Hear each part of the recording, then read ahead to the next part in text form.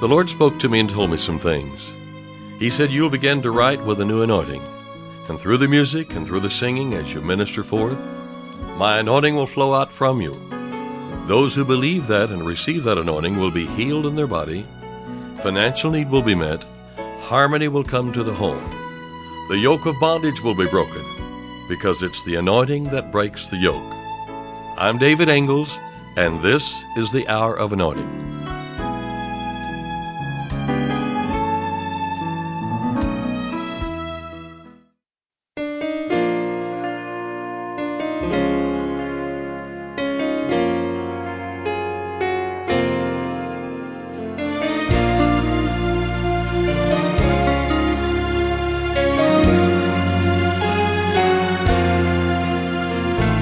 There is a name that my Father has highly exalted,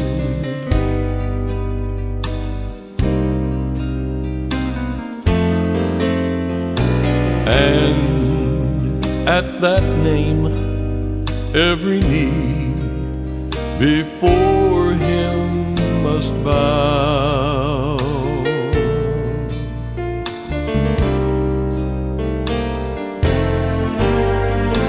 God's loving Son, and He's filled Him with power and glory.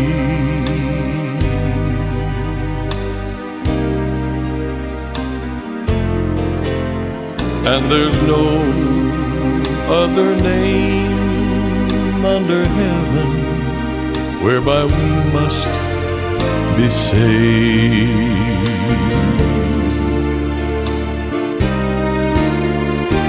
His name is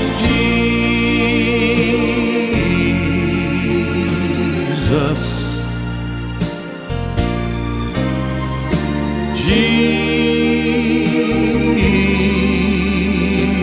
Jesus,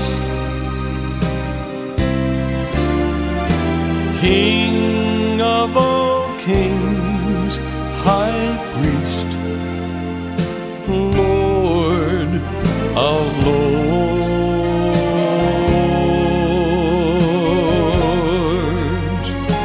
His name is Jesus.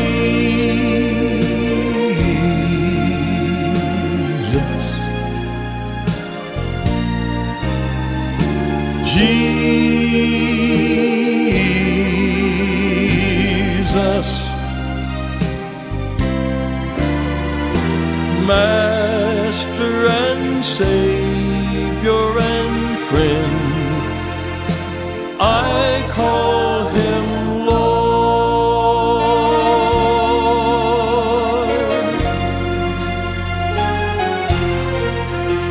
I'll sing to my King, singing songs that exalt Him and please Him.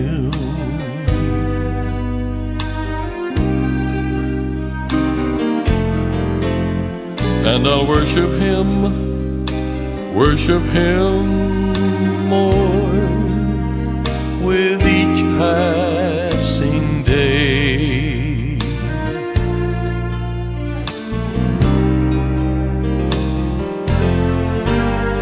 He's worthy of our adoration and all we can give Him.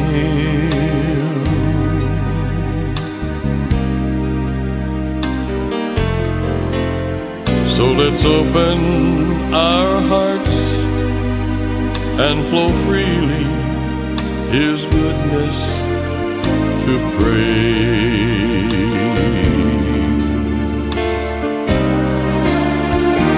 His name is Jesus.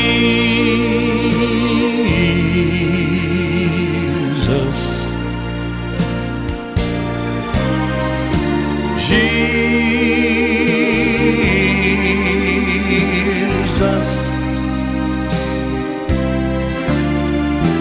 King of all kings, High Priest, Lord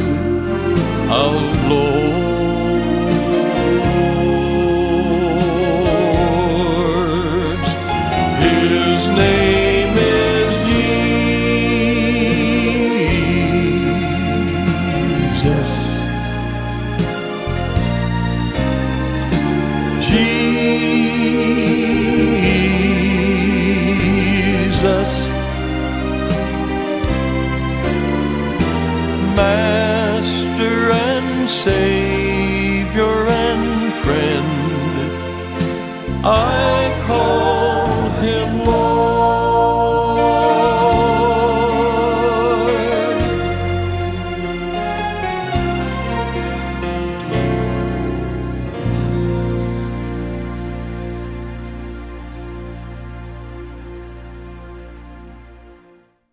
You know, Jesus said, or the Word of God says, that the Lord will never leave us nor forsake us.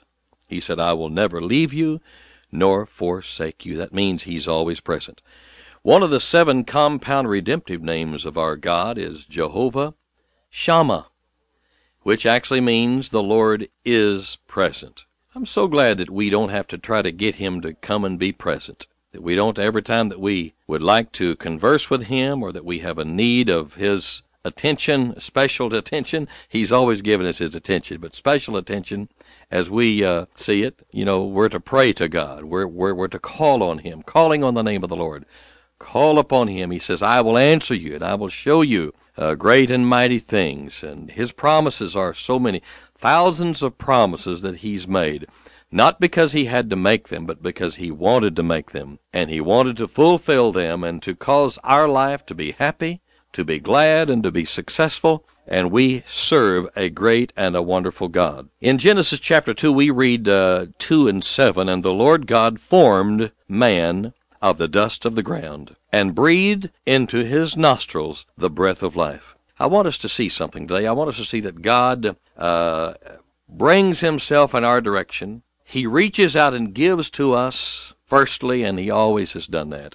God formed man of the dust of the ground, then gave to him the breath of life. He breathed into him. In other words, the very breath of God that God had in and with himself, he let that breath, he forced that breath out of himself, giving it to this dust of the earth. He breathed into this dust of the ground figure, as it were, breathed into his nostrils the breath of life. And because he did this, man became a living soul. You know, God loves gardens, and he loves beautiful things. God planted a garden eastward in Eden, and there he put the man whom he had formed. And out of the ground made the Lord God to grow every tree that is pleasant to the sight. So God's plan is that things would be pleasant to our sight, that we would see pretty things, that we would have pretty homes, and we would have pretty trees and pretty things to look at, because out of the ground made the Lord God to grow every tree that is pleasant to the sight, and good for food. He likes us to have good